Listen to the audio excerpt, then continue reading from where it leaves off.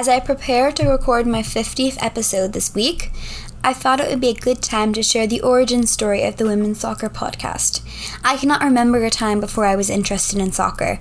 It started with taking little kids' soccer classes and playing on local rec teams. Later, my investment in soccer was elevated by watching professional teams on TV and in person. In 2017, I learned that my family friend was contracted by Lifetime to do a voiceover work announcing the introduction to the NWSL Championship game. After hearing about this, I was excited to see the championship, but mainly to hear her introduction. Something changed once that ball was kicked off. I was in awe of the talent being displayed in front of my eyes.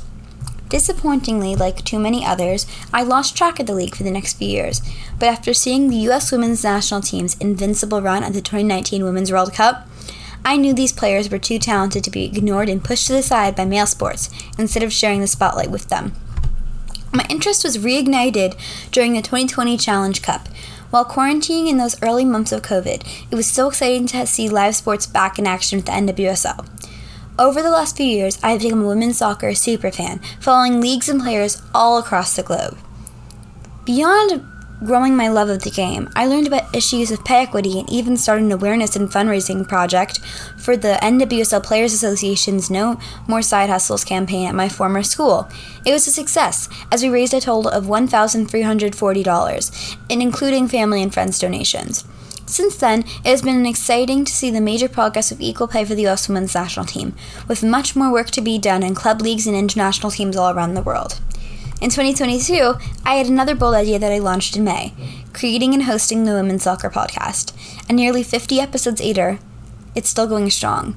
Thanks to everyone who supported me in this endeavor. It means the world to me that hundreds of people have continuously supported this podcast day in and day out.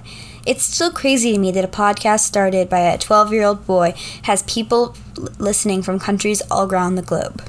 This summer, the world's game took a much larger stage at the biggest Women's World Cup so far.